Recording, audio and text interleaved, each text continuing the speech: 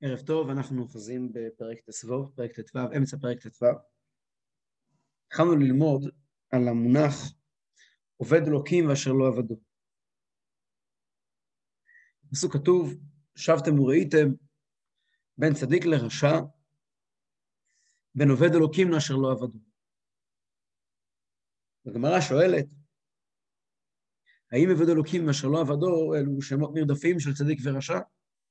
והגמרא אומרת לו, אין קשר. עובד אלוקים זה מי ששונה פרקו 100 פעמים, אשר לא עבדו זה מי ששונה פרקו 100 פעמים, ועובד אלוקים זה מי ששונה פרקו 100 פעמים ואחת. מה הכוונה בזה? אז רב התחיל להסביר שיש צדיק ויש רשע ויש דרגת אמצע שנקראת בינוני. שהבינוני הוא או עובד אלוקים או אשר לא עבדו. הוא הכיר לנו דמות מעניינת שנקרא בינוני המצונן מטבעו. מה זה בינוני המצונן מטבעו שעליו למדנו? למדנו על אדם שבפועל הוא בינוני. הוא לא עובר אף עבירה, אין לו זמן לעבור עבירות. יושב ולומד, לא זז מהכיסא, אין לו יצר הרע, זאת אומרת יש לו יצר הרע, כמו לכולם, אבל היצר הרע שלו מאוד מצונן. זאת אומרת, הוא לא בוער, פחות מדבר אליו עולם הזה, פחות מדבר אליו חומרניות, פחות מדבר אליו גשמיות, זה לא מעסיק אותו. הוא אדם, יש לי חבר שעבר את המחלה הנוראה.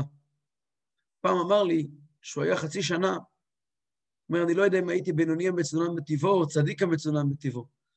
כשהוא עבר את ההקרנות, אז כל תאוות העולם הזה היו מגעילות לו. אני רואה אנשים רודפים אחרי העולם הזה, תאוותיו, אולי מבין אותם. אומרת, ואנשים רודפים, כמו כלב בלי שיניים, שהוא גם רוצה, אבל אין לו שיניים כבר. הוא מסתכל, אני רואה מסביב, אנשים רודפים אחרי מה? אחרי הבל הבלים. ואני לא מתחשק מכל הסיפור בכלל. לא בא לי לאכול, לא בא לי לשתות, לא בא לי כל מיני דברים אחרים שאנשים רגילים, יש להם חשק לזה. ואני מסתכל ואני אומר לעצמי, כולם מפגרים, מה יש לאנשים? מה זה הדבר הזה? מה זה התולעת הזאת שהכניסו בתוך המוחות של אנשים שכולם רודפים אחרי שטויות? והמזל שלי שזכרתי שאני תחת השפעת כימותרפיה. עוד מעט זה יסתיים ואני אחזור להיות בעצמי משוגע כמו כולם, כפי שאכן היה. אבל הוא אומר, הרגשתי מה זה, מה שכתוב בתניא, בינוני המצונן מטבעו. הייתי בעל מדרגה, אותו חצי שנה שקיבלתי את הכימו, חס ושלום, לא הייתי שום בעל מדרגה. הייתי במצב כזה, שקיבלתי איזשהו, הנפש באמת קיבלה מכות חזקות מאוד, שהשם ישמור, שאף אחד מאיתנו לא יתנסה, לא יודע מה זה. והייתי במצב הנוראי הזה. הסתכלתי על העולם, מתוך נקודת מבט, שלפעמים אתה צריך להאמין בקדוש ברוך הוא מאוד מאוד חזק, כדי להמשיך לרצות לחיות בכלל. אין לך תאי ואין לך חשק לכלום. זה לא הופך בן אדם לבעל אבידה, לבעל מדרגה. יש סיפור, שאינני זוכר ברגע זה את כל הפרטים שלו. סיפור מאוד עמוק, מאוד עמוק. הסיפור הזה כתוב שהחסיד רמיכל הפוצקר, תמיד של הדמור הזה, כן, רמיכל הפוצקר, שהוא היה רבו של רבי פריץ'. הוא היה, אמרו עליו שהוא היה חכם בעצם כוח חוכמתו, כלומר החכם הכי גדול שיכול להיות. הוא היה מספר את הסיפור הזה. כשהרבה מהם מספרים את הסיפור הזה, הם מספרים את זה בשמו עם ההקדמה, שהוא היה חכם בעצם כוח חוכמתו. שבעיר שלו באופוצק, היה גם מסנגד זקן. שהמסנגד הזקן לא היה מדבר נגד חסידות, נגד חסידים בכלל, כיוון שהוא היה יהודי ירא שמיים, שנזהר מלשון הרע, ותמיד חכם גדול, בעל מידות טובות.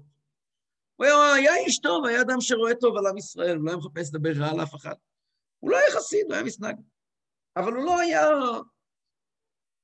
ולהפך, הוא הכיר את מיכאל מהפוצק, ומאוד מאוד קירב אותו, מאוד הוקיר אותו והעריך אותו. טוב, אז פעם הוא שאל את מיכאל, מה חידשה חסידות? השאלה הייתה, העומק של השאלה היה, מה חסר לי? הוא לא אמר את המילים האלה, מה חסר לי. אבל העומק של השאלה היה, מה חסר לי? כאילו, אני יהודי, תלמיד חכם, בלי חסידות. ירא שמיים, בלי חסידות. לא מדבר לשון הרע, טוב לאנשים, גומל חסד עם אנשים אחרים, הוא היה איש חסד גדול מאוד. הוא היה מנהל מפעל חסד. כל המעלות הטובות. מה חסידות גלתה? מה חסר לי שיש בחסידות? ורב מיכאל הפוצקר ענה לו מה שענה לו. כתוב גם כמה הוא ענה לו. אבל ככה היה. אחרי תקופה, אדמו"ר הזקן הזדמן שם לאזור. וכולם יצאו לקבל את פניו. כמובן, גם אותו מסנגד זקן יצא לקבל את פני אדמו"ר הזקן. למה הוא יצא לקבל את פני אדמו"ר הזקן? קודם כל, אדמו"ר הזקן היה מוכר לכולם כגדול הדור בתורה. שבגשמי, בניגלה פשוט. אין, אף אחד לא היה באותו דור יותר גדול מאדמו"ר הזקן. גם המסנגד, גם הוא ידע והבין את גדולתו האדירה של רבינו, של אדמו"ר הזקן בתורה, בניגלה. וכן הוא יצא לקבל את פניו. הוא נכנס לאדמו"ר הזקן ליחידות. והוא שאל את אדמו"ר הזקן אותה שאלה, מה חידשה החסידות? אדמו"ר הזקן ענה לו, שגם הנשר הוא רחמן. זאת אומרת, שיכול להיות בן אדם שהוא עושה טוב לאחרים, אבל הוא בסך הכל נשר. הנשר הוא רחמן בטבעו. הוא לא עובד השם. לא תמיד הטוב שלנו הוא עבודת השם. למדנו בתניא פרק א', שגם מידות טובות שבטבע כל ישראל ותולדתם, כמו רחמנות וגמילות חסדים, גם הן באות ממנה מהנפש הבהמית. זה שישנו יהודי טוב, בעל חסד, ועושה טוב לאחרים, זה עבודת השם? לא יודע. לא יודע אם זה עבודת השם. זה טוב. השם נהנה מזה. עם ישראל נהנה מזה. אבל הווידן, שנקרא עבודת השם, הוא איבד משהו, הוא שינה משהו. עבודה מלשון עיבוד אורות. הוא התקדם לאנשהו. אדמו"ר הזקן אמר את המילים, גם הנשר הוא רחמני בטבעו. ידיע זה מאוד מאוד נבהל. אדמו"ר הזקן אמר לו שחסידות עושה שמידות יהיו קשורות לאלוקות. שיהודי יעבוד את השם, זה לא יהיה כי הוא עובד, זה לא יהיה כי הוא... יכול להיות גם בן אדם שהוא נזיר בודהיסטי, שאפילו עושה תהליכים עם עצמו, ואפילו מגיע להישגים. יכול לשבת 10 שנים באיזה מגדל השתיקה ולשתוק, והוא באמת מגיע להישגים גבוהים מאוד מבחינה נפשית. אבל האם זה עבודה? האם זה התקרבות לקדוש ברוך הוא? האם יש פה אדם ששינה את עצמו בשביל הקדוש ברוך הוא? עובד אלוקים פירושו אדם שעשה שינוי, שעושה שינוי. לא עבדו, זה אדם שרץ על אוטומט.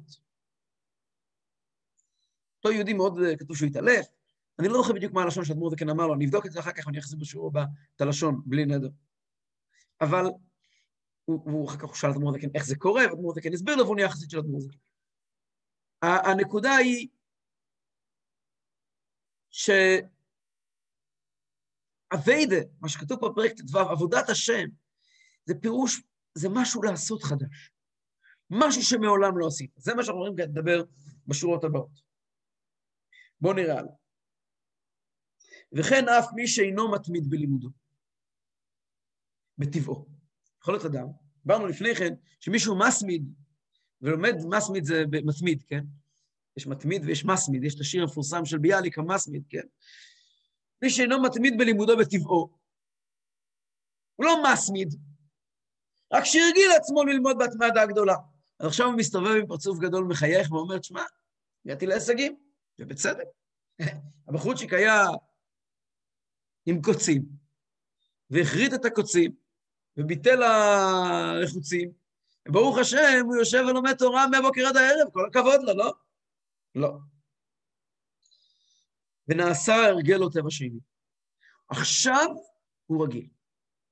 כשהוא עבד על עצמו, כל הכבוד. כעת הוא רגיל. ומילא די לו באהבה מסותרת זו. מספיק לו בשביל ללמוד כמו שצריך. מספיק לו אהבה המסותרת הרגילה של יהודי. הוא לא צריך בשביל זה משהו אקסטרה.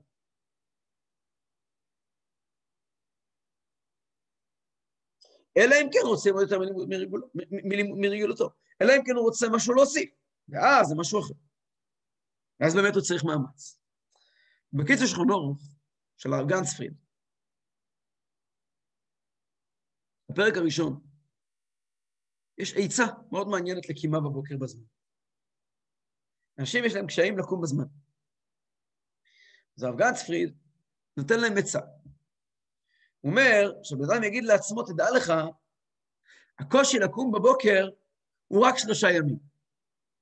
אחרי 3 ימים שאתה קם בזמן, ביום הרביעי זה כבר נהיה יותר קל. זה בדיוק מנוסה. כך כותב הרב גנצפריד, וכנראה שזה גם נכון, מהמציאות. בן אדם יש לו מלחמה לקום בבוקר בזמן. שחלקו עובד אלוקים. קם, עוד בוקר קם, עוד בוקר קם. ביום הרביעי, זה כבר לא עובד אלוקים. זה היה עובד אלוקים מיום ראשון, שני, שלישי. ביום רביעי אתה כבר רגיל. אם אתה לא צריך לעורר אקסטרה מאמץ של מלחמה, זה כבר לא עובד אלוקים. אחד מההתוועדויות שעליי אישית מאוד השפיעו, כל התוועדות כידוע שמשפיעה על הנפש. בטח ובטח התוועדות של הרב. אחת ההתוועדויות שהכי השפיעו עליי, כל מיני התוועדויות של הרב ששמעתי ונחרטו בעמקי נפשי, וממש יכול ככה לסמן את התאריכים ששמעתי את זה באופן מיוחד. אחת ההתוועדויות שראיתי מהרבא, מאוד מאוד השפיעו עליי, אני זוכר גם כן מתי ראיתי את זה, ואיפה ראיתי את זה. אני הייתי חתן טרי, והייתי בבית של ההורים שלי, ושם ראיתי את ההתוועדות הזאת. אני זוכר בדיוק איפה זה היה, ואיזה שעה זה היה. ראיתי התוועדות חי אלול, תשמ"ב, או מ"א. אחד משניהם. באותה התוועדות, הרבי מדבר על המושג יום הולדת. על המושג יום הולדת. מה זה יום הולדת? והרבי שואל, לכאורה, יום הולדת, פירושו שאדם גדל בשנה, מציינים את היום שנולדנו. אם נעשה איזושהי השוואה בין תקופת ההיריון לתקופת הלידה, בכל המדדים יעלה שההיריון טוב לאין שיעור מהלידה. תינוק בעיבור, חם לו, נעים לו, הוא מוגן, הוא עטוף בידיים של אמא, ברחם של אמא. הוא אוכל ממה שאמא שלו אוכלת, שותה ממה שאמא שלו שותה. זה בגשמיות. ברוחניות, אז נר דלוק לו על ראשו, וצופה מסוף העולם ועד סופו, כידוע שמהנר שדלוק לו על ראשו מגיע הצרבות.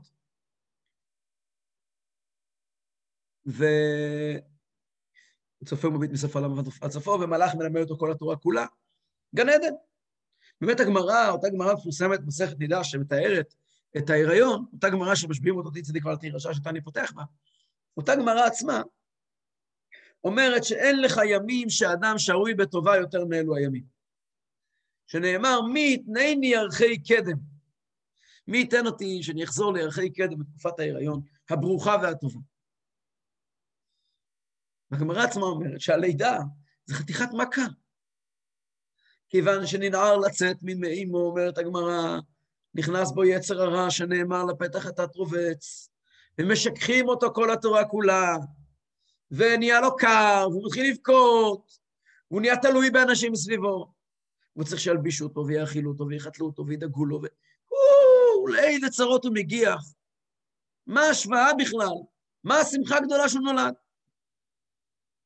מה המשמעות של חגיגת יום הולדת? הרב מסביר שם.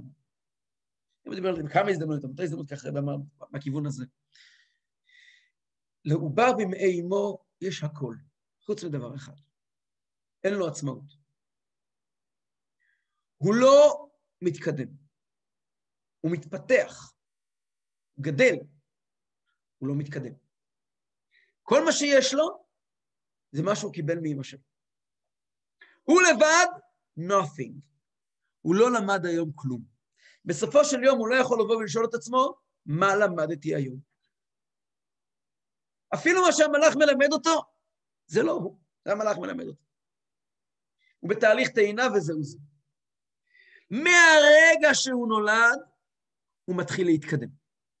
הוא מתחיל ללמוד, הוא מתחיל להתפתח, הוא מתחיל להיאבק.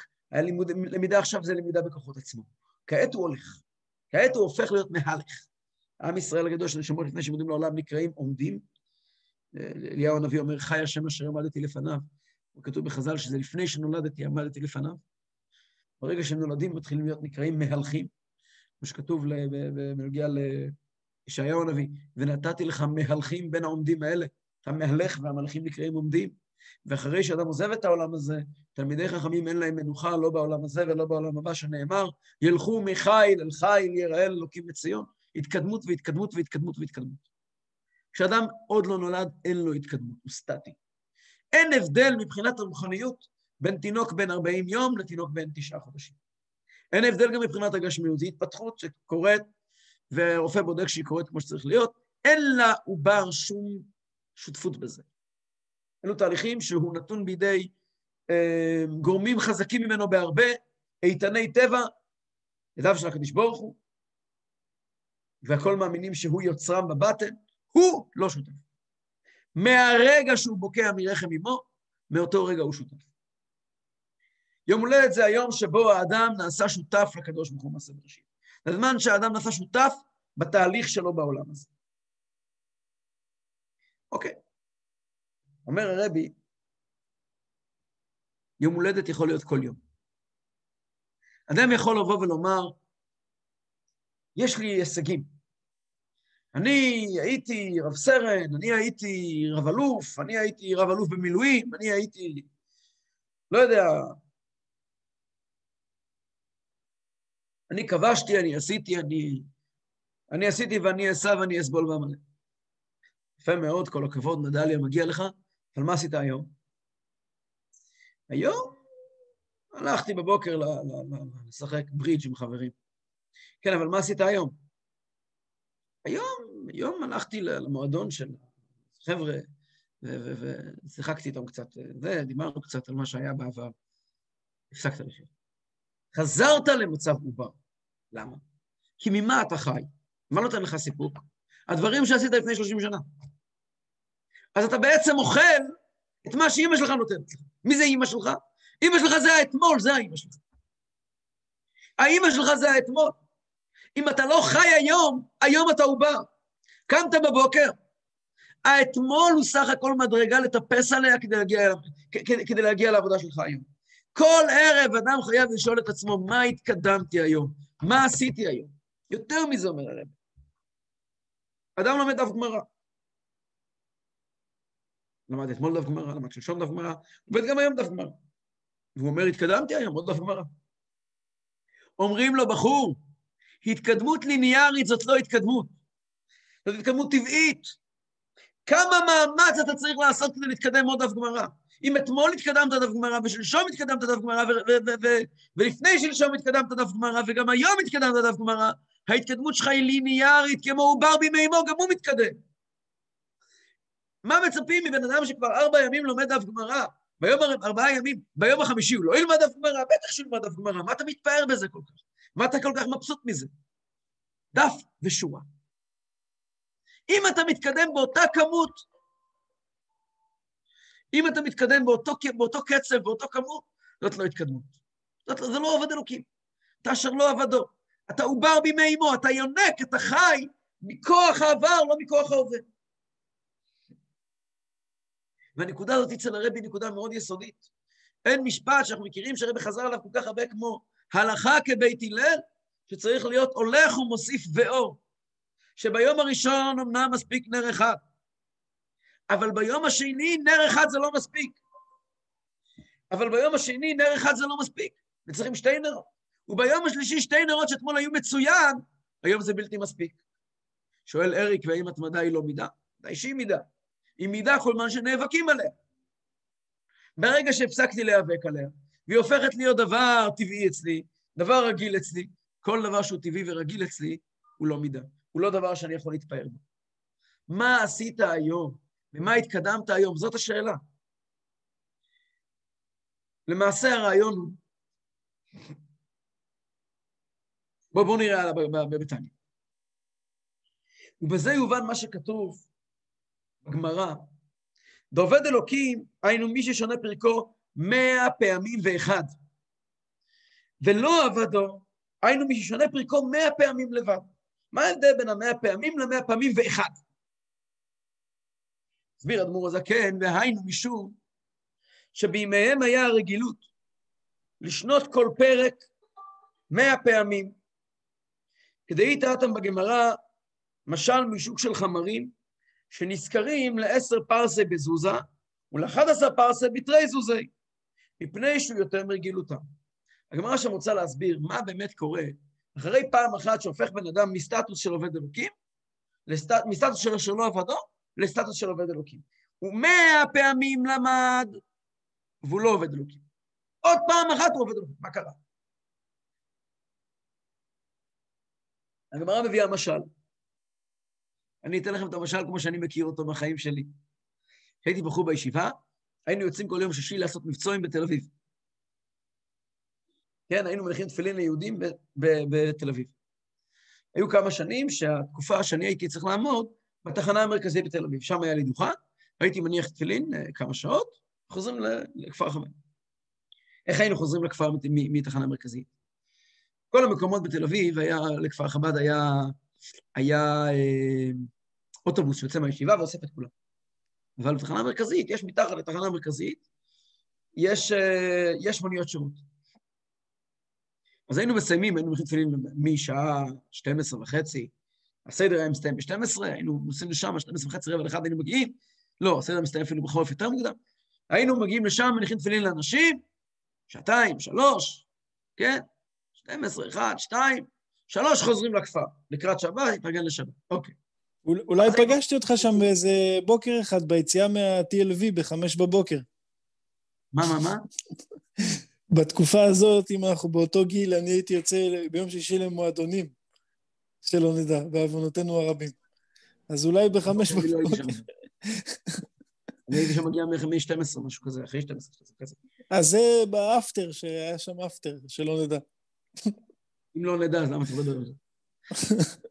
כל אופן... להגיד שכאילו, איזה קטע כאילו כמה שנים אחרי זה אנחנו פה בשיעור, ובכלל בשבילי זה כאילו הייתי בן אדם אחר, זה כאילו איך בן אדם יכול... אוקיי, לא, האמת היא שבתחנה המרכזית אני הייתי עושה מבצעים בתור בחור בישיבה קטנה. ישיבה גדולה הייתי בשוק הכרמל. אז לא נראה לי שכשהיית, אתה בגיל שלי, בגיל 15 לא הסתובבת במועדונים, לא נראה לי. בכל אופן, היינו הולכים היינו עולים שם למונית שירות. היינו ממלאים את כל המונית, והרבה פעמים קרה שכל המונית שירות הייתה מלאה מחבר'ה מכפר חב"ד. סך הכל המונית שירות נוסעת על כביש 44, המסלול שלה הוא מתחיל בתחנה מרכזית, ומסתיים ברמלה או בלוד. באמצע הדרך, צומת כפר חב"ד הוא עוצר לנו. כמה עולה נסיעה לצומת כפר חב"ד? אז לפי המדדים שלהם, משהו כמו 10 שקלים. אז 10 שקלים בערך לכל אחד. בסדר, נחמד. פעם אמרנו לו, אנחנו יורדים מהאוטו, אנחנו ממלאים לך את כל האוטו. אחר כך צריכים לצאת מהאוטו, לעמוד בצומת כפר חב"ד, ולהמתין לטרמפ לתוך הכפר עוד 10 דקות, רבע שעה. תכניס לנו לכפר, שאין לך עוד כמה גרושים. תצא מהמסלול, כל האוטו זה רק אנחנו. תצא מהמסלול, תכנס לכפר, 1.5 קילומטר פנימה, תקבל מאיתנו עוד, ובשמחה.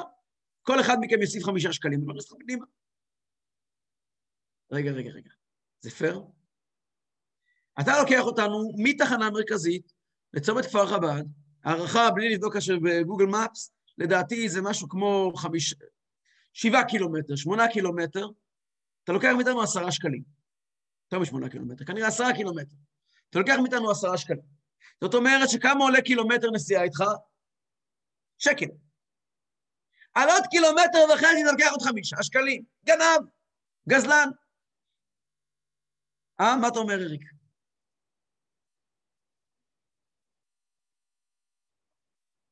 לא שומעים אותך. אני אומר, אבל הוא גם צריך לחזור משם. נו, אז זה בסדר. אז זה 1.5 כפול 2. אז אתה אומר, זה לא 1.5 קילומטר, 3 קילומטר. ואיפה הזמן שאתם יורדים? גם מחכה, לא, בעצם היה גם מחכה. כן. הוא לא גנב ולא גזלן, זה בדיוק מה שהוא צריך לעשות. ולמה? זה כלל קבוע. אם אני לוקח בן אדם בדרך הרגילה שלו, יש מחיר אחד. כל הצירה הנוספת מקפיצה את המחיר בצורה לא פרופורציונלית.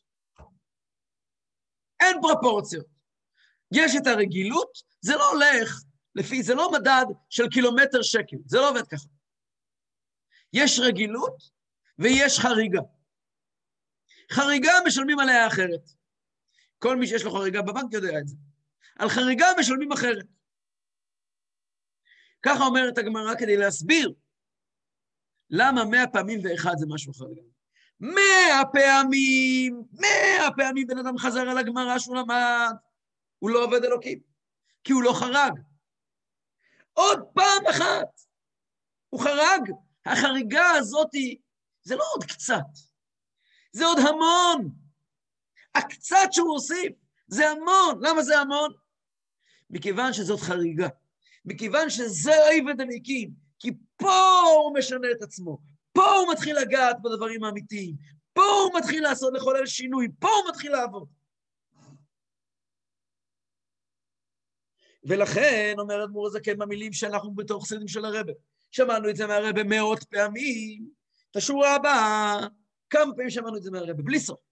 ולכן, זאת הפעם 101.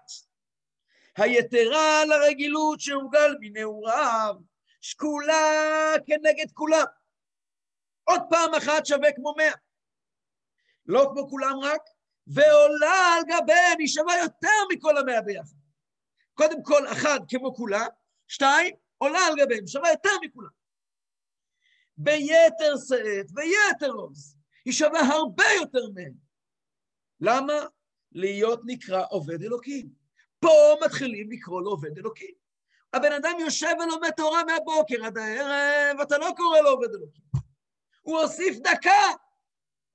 יש פה עובד אלוקים. מה ההבדל? עכשיו הוא עבד. עד עכשיו הוא היה על אוטומט. עכשיו הוא נתן גז. מפני שכדי לשנות טבע הרגילות, לבן אדם לצאת לחריגה, לצאת מהרגל, צריך לעורר את האהבה להשם.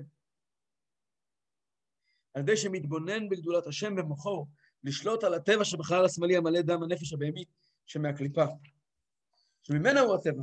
וזוהי עבודת תמה לבינוני. עבור הבינוני העבודה התמה, העבודה השלמה, כאשר הוא יכול להסתפק על הבטריה הקבועה של אהבה הטבעית שיש לכל אחד, אז זה נקרא אשר לא עבדו. ברגע שהוא חייב להזדקק לבטריה חדשה, לכוחות חדשים, לשמן חדש, זה הופך אותו מאינו עובד אלוקים לעובד השם, וזוהי עבודת תמה לבינוני. זה מה שנקרא, זה עיקר העבודה. כאילו, כבר פה ראינו את היסוד הגדול של מה זה עבודת השם בכלל. עבודת השם זה המקומות שבהם אנחנו עושים שינוי. כמו משפיע שלנו בישיבה, רב זלמן תמיד היה אומר לנו, היה לו כזה פתגם, אני לא זוכר בשם מי הוא אמר אותו, אבל בשם חסידים הקדמונים היה חוזר עליו הרבה מאוד. היה אומר, אותו דור דפוסי אינג, אותו דור דף מנקבצ'תו. איפה שמגרה, שם תיתן את הלחיצה. החוכמה היא לטפל ולשנות איפה שקשה. איפה שקל, אז צריך לרוץ. ולטפס על מה שקל, כדי להגיע להישגים חדשים. אם אתה לא מנסה להגיע להישגים החדשים, אתה חי מהעבר. אתה אינו עובד אלוקים. אתה בינוני, אי אפשר להגיע לך בטענות, מותק, חומד של בחור, כמו שאומרים. עבד השם אתה לא. עבד השם אתה לא. אתה נקרא בינוני המצונן בטבעו, מה שארי קורא צדיק, והולך לבקש ברכות, לתת כסף בעיקר, או כל מיני כאלה, אבל בינוני, אבל עבד השם הוא לא. עבד השם זה מי שנלחם עם עצמו. עד כמה הוא אוהב את השם? לא עד כמה שהוא מצליח, כמה שהוא נלחם. השטח שבו העבודה זה השטח של המלחמה. היה אחד מבעלי המוסר בדור האחרון, שלמד את הפרק הזה בתניא, הוא למד תניא באופן מאוד יסודי, ועל פי הפרק הזה בתניא הוא פיתח שיטה, קרא לה שיטת הסולם, קראו לו הרב דסלר. הוא כתב ספר שנקרא מכתב מאליהו, שמבוסס ברובו על תניא, כמובן בלי להזכיר את השם. ההצעה הראשונה הזכירו את השם, אבל ההצעה השנייה כבר הורידו, כמנהג החכמים דקן, והוא מאוד מאוד מבוסס על תניא, הוא למד תניא באריכות ברחבה, עם רבי שמסמית במנצ'סטר. אני הייתי לומד אותו כל יום בצרפת בכולל. אתה רואה, לכם בסוף נהיית בן אדם, התחלת ללמוד תניא, הגעת למקור. לא, הוא ממש נדיר, הוא מביא ממש פירושים על הפרשה דווקא, נכון? פחד יצחק משהו. לא פחד יצחק. פחד יצחק גם מבוסס על ליקוטי תורה. לא פחד יצחק. מכתב מאליהו, בספר אחר. מישהו אחר בספר אחר. אז המכתב מאליהו, הוא מאוד מתבסס על הפרק הזה בתניא, והוא טוען, על פי הפרק הזה, שבעצם עבודת השם היא כמו סולם. למה היא כמו סולם? כי למעשה בכל מקום שאדם נמצא, הפרק הזה בעצם מגיע בשותפות עם פרק למד, פרק ט"ו ופרק למד. פרק למד, בעזרת השם אנחנו נלמד שנגיע לשם, יושב על הנקודה הזאת מהכיוון ההפוך בדיוק, של תבין עד כמה אתה לא מתקדם כשאתה עושה את מה שאתה רגיל לעשות. ובעצם הנקודה היא, שיש אדם שבשבילו ללמוד 5 דקות, זה עבודת השם אמיתית. ויש אדם שבשבילו יכול ללמוד 24 שעות והוא לא מתחיל להיות עובד השם. וככה, מה עבודת השם? מה ההתקדמות בעבודת השם? התשובה היא, איפה אתה בסולם? אתה יכול להיות שהמלחמות שלך היו בקומה הראשונה, ויכול להיות שהם יהיו בקומה השביעית. אבל עבודת השם נמדד על פי המלחמה, לא על פי ההישגים. על פי המלחמה. ולכן הנקודה הזאת היא, באמת פה דמות וכן אומר, אפילו בינוני שהוא מקיים את כל המצוות ועושה אשרי חלקו וגורלו, כן? עדיין הוא לא נקרא עובד השם עד שהוא לא נלחם.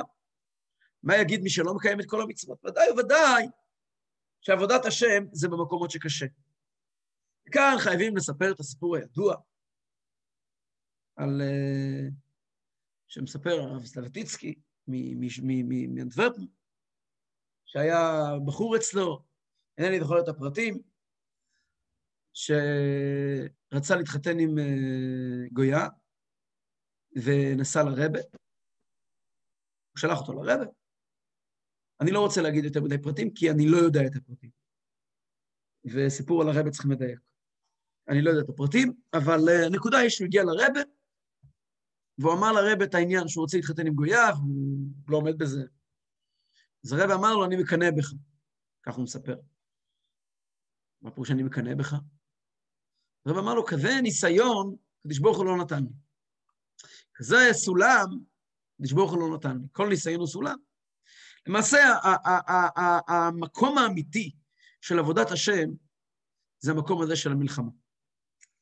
ולכן אני חושב, לעניות דעתי, אמרתי לכם את זה בתחילת הפרק, שהפרק הזה, למרות שהוא מדבר על הבינוני, הוא רומז לשורה השנייה שבשבועה שאדם נולד. כשאדם נולד, הוא נולד עם השבועה, תהי צדיק ואל תהי רשע. אז אל תהי רשע, אנחנו יודעים מה זה אל תהי רשע. אל תהי רשע, למדנו בפרק י"ד. אל תהי רשע פירושו, אל תעבור עבירות. כל יהודי מתחייב בלידתו שלא לעבור עבירות. לא רק מתחייב, משביעים אותו. מה זה משביעים מלשון? סובה, עם לקוחות לא לעבור עבירות. וכמו שלמדנו בפרק י"ב וי"ג, שאין בעיקר פרק י"ג, שכל אדם יכול שלא לעבור עבירות. קיבלנו את הכוחות לזה. קיבלנו את המתנה שנקראת מוח שליט על הלב, וקיבלנו מתנה שנקראת יתרון האור מן החושך. קיבלנו מתנות שיכולות לסייע לנו, הקדוש ברוך הוא עוזרו ואין יכול לו. אם בן אדם עובר עבירה, מכיוון שהוא בחר לעבור עבירה. כי בעצם יש לנו את כל הכוחות שלו לעבור עבירות. אז זה אל תהי רשע, אל תעבור עבירות. מה זה תהי צדיק? זה פרק י"ד והוא הסביר את האי צדיק, תנסה קצת באמת להתרחק משטויות גם כן. שלא יהיה לך חמדה לזה, לא תצליח, בסדר. כפי שהוא מסביר שם שאתה עושה את שלך. פרק ט"ו זה המשך לזה. אדמו"ר וכן אומר לך, תדע לך, לא להיות רשע זה לא סוף פסוק. לא להיות רשע זה לא התכלית של החיים. התכלית של החיים זה לעשות משהו, להתקדם בצורה חיובית. יש בספר, אני חושב, זה כתוב בדרשות של הבן איש חי. נראה לי. ראיתי את זה פעם, אחד מהספרים של גדולי העולם הספרדים, אחד מהם, אני חושב, זה בן איש חי. שהוא כותב שפעם היה איזה רב אחד שהגיע למגיד אחד, או דרשן אחד, שהגיע לעיר, וראה שכולם כאלה פרווה, הם קושי זזים. אז הוא אמר להם, הוא הגיע ועושה לוויה המונית, איזשהו צדיק שנפטר, צדיק נסתר, ואף אחד לא ידע ממנו. כל העיר הגיע, והוא נתן דרשה ארוכה, אספד ארוך, על הצדיק ששוכב מתחת בתוך הארון, והוא ככה מעריך בשבחיו, שהוא מעולם לא דיבר לשון הרע, ולא פגע באף אחד, ותמיד סבל בדומיה, ואפילו שהיו לו איסורים, הוא לא פרק אותם בפני אף אחד, והוא לקח את הקשיים שלו לבד, והוא אפילו עזר לאנשים כשצריך, וכו', העריך בשבחיו. וכל הקהל בוכח, כזה צדיק חי בתוכנו ולא הכרנו ולא ידענו, ואז הוא ניגש ובבת אחת פותח את הארון, וכולם רואים שמוטל שם פגר של חמור.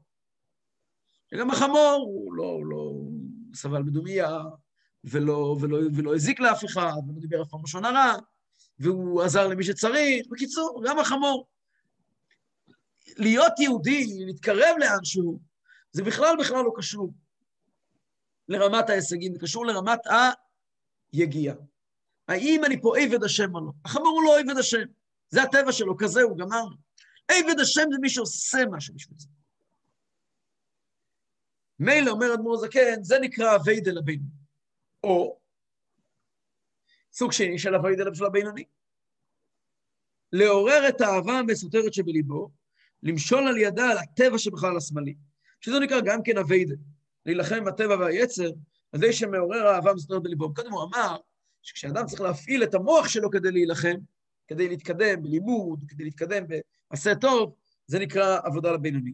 או גם כי כשבן אדם יש לו יצר הרע, וגם אם הוא משתמש אולי במאגרים שנמצאים אצלו בלב, הוא לא צריך לייצר כעת התבוננות, כפי שנדבר בפרקים הבאים, אלא הוא מייצר את האהבה הטבעית שלו, אבל הוא משתמש בעבור המלחמה נגד היצר הרע. ברגע שהפעלת כוח כלשהו נגד היצר הרע, כל הפעלת כוח מקדמת אותך. אם לא הפעלת כוח, אתה לא עבד השם. הפעלת כוח, לא משנה איפה הגיע הכוח, מהמוח או מהלב, אם הפעלת כוח נגד היצר הרע, אתה עבד השם. לא הפעלת כוח. מה שאין כן, כשאין לו מלחמה כלל, אין האהבה הזו מצד עצמה נקראת עבודתו כלל. אלא עבודה של מי נקראת? עבודה של המציאות. הנפש אלוקית מהירה אצלו, מצונן בטבעו, ולכן אין לו שום בעיה. זו נקודה מאוד מאוד יסודית. לפעמים הרבה פעמים אנשים מתפארים, לפעמים אני שומע כל מיני אנשים שמדברים על מצוות שבדרך ממילא. אתה צריך לשמוח שיש לך פאות, ויש לך זקן, ויש לך ברית מילה, ואתה יהודי וכיפה, וכל שנייה זה 8 מצוות עשה, ו19 מצוות לא תעשה, וכל רגע ורגע, ותשמח עם זה. וזה מאוד לא חסידי, מאוד לא נכון גם. נכון, בסדר, אני יהודי, ויש לי זקן, ופאות, מה שאתה רוצה, בסדר, כל טוב ויפה. אבל מה עשיתי בשביל זה? מה עשיתי בשביל זה? אם לא עשיתי בשביל זה כלום, בעיניי זה לא נחשב. זה דבר טבעי. דבר שלא נאבקתי עבורו, היה יהודי, קראו לו שמעון פרס, היה לו יום הולדת 80. אז הוא נתן נאום, הוא אמר, איך הוא אמר שמה? הישג שכל אחד יכול להגיע אליו, קיצר אומר, כזה הישג אני לא מחשיב כהישג. הישג זה מה ששמעון פרס יודע לעשות. להגיע לגיל 80 כל אחד, תקשור חמור לעץ, בצבא, תבוא אחרי 20 שנה הוא יהיה רמטכ"ל, כמו הבדיחה הידועה. 80 שנה כל אחד יכול להגיע, זה עניין של אין מאמצים כדי להגיע לגיל 80. הגברת ינוקה מבקשת לחזור לשני אפשרויות של עבודת השם. זה נושא מאוד עמוק ודק, אני אומר את זה בחצי שורה. אדמו"ר הזקן בכל מה מדבר, יש בכל הפרקים האלה בתניא, אדמו"ר הזקן מציג בפנינו 2 דרכים שהבינוני בכלל עובד. יש דרך ארוכה ודרך קצרה. הדרך הארוכה היא שאדם מתבונן באיזשהו עניין, ויוצר בלב שלו אהבה ויראה. וזה מביא אותו לפעילות מיוחדת. זה הדרך הראשונה. הדרך השנייה שבן אדם, בפרק י"ח ואילך, שבן אדם מעורר את הלב שלו, את הטבעיות שלו, אבל את הטבעיות שלו הוא מעמיד בפני מבחנים. אנחנו נראה את זה בפרקים הבאים בתניא. זה סוגיה בפני עצמה, שאדמו"ר הזקן רומז אותה פה, כי כל דבר, אדמו"ר הזקן יש לו כזה קטע, תמיד צריך לדבר אמת. כל דבר הוא חייב להשלים מכל הצדדים, שיהיה כל מילה אמת. זה סוגיה שקשורה בעיקר להמשך. בכל אופן, הנקודה היא פשוטה ומובנת. האדם נמדד לפי המלחמות שלו. ויכול להיות בן אדם, שאולי, פעם שמעתי את הרבא אומר, בהתוועדות, ו' תשרי, אני לא זוכר באיזה שנה. שמעתי את זה בהקלטה. לא בווידאו, בהקלטה. שמעתי את הרבא אומר, רבא דיבר, לאמא של הרבא יש יורצייט בו' תשרי. אז הרבא פותח את ההתוועדות ואומר, שכל נשמה שירדה לעולם, יש לה עלייה ביורצייט שלה. ולא משנה מה היא עשתה בעולם.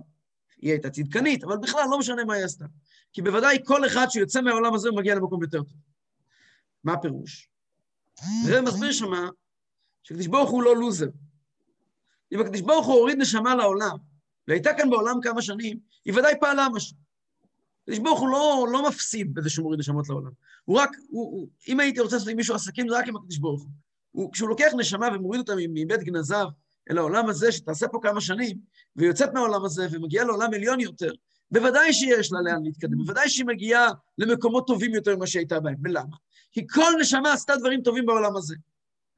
אתה פותח את העיניים, אתה מסתכל מסביב, אתה אומר, כל נשמה עשתה עניינים טובים בעולם הזה, ומה עם חמותי? סתם אני צוחק. אבל מה עם השכן ממול, שאני אולי לא סובל אותו, והחלטתי שהוא לא עשה שום דבר טוב בעולם הזה? או ההוא שמנהל מפלגה שלפי דעתי היא אוי ואבוי, או ההוא מנהל מפלגה ממול שאוי ואבוי, או... איך אני יכול להגיד שכל אחד עשה דבר טוב בעולם הזה? איך אני יכול להגיד שכל אחד ירד לעולם לעבוד? והתשובה, אתה לא יודע מה המלחמות שלו. אתה יודע רק פעולות. אתה יודע רק מסקנות. אתה לא יודע מה המלחמות, והאדם לא נמדד לפי המסקנות, האדם נמדד לפי המלחמות. האדם נמדד לפי המאבקים. הבן אדם הזה 100 פעמים רצה לדבר באמצע קדש ודיבר רק 50. 50 פעם הוא היה עבד השם. נכון, הוא לא היה בינוני. בחור הוא, מי שמדבר באמצע קדש הוא רחוק מבינוני. דרגה יותר נמוכה מבינוני, מה שנקרא רשע. אבל התנועה של עבד השם, התנועה של למה אתה לא מדבר באמצע קדש? בא לך לדבר. למה אתה לא מדבר? כי יש הקדוש ברוך הוא בעולם. אז אתה עבד השם. אם לא בא לך לדבר בכלל, אז אשר לא עבדו. בקיצור, זו הנקודה, אני חושב שהיא מובנת, ובעזרת השם שבוע הבא נמשיך פרק ט"ז.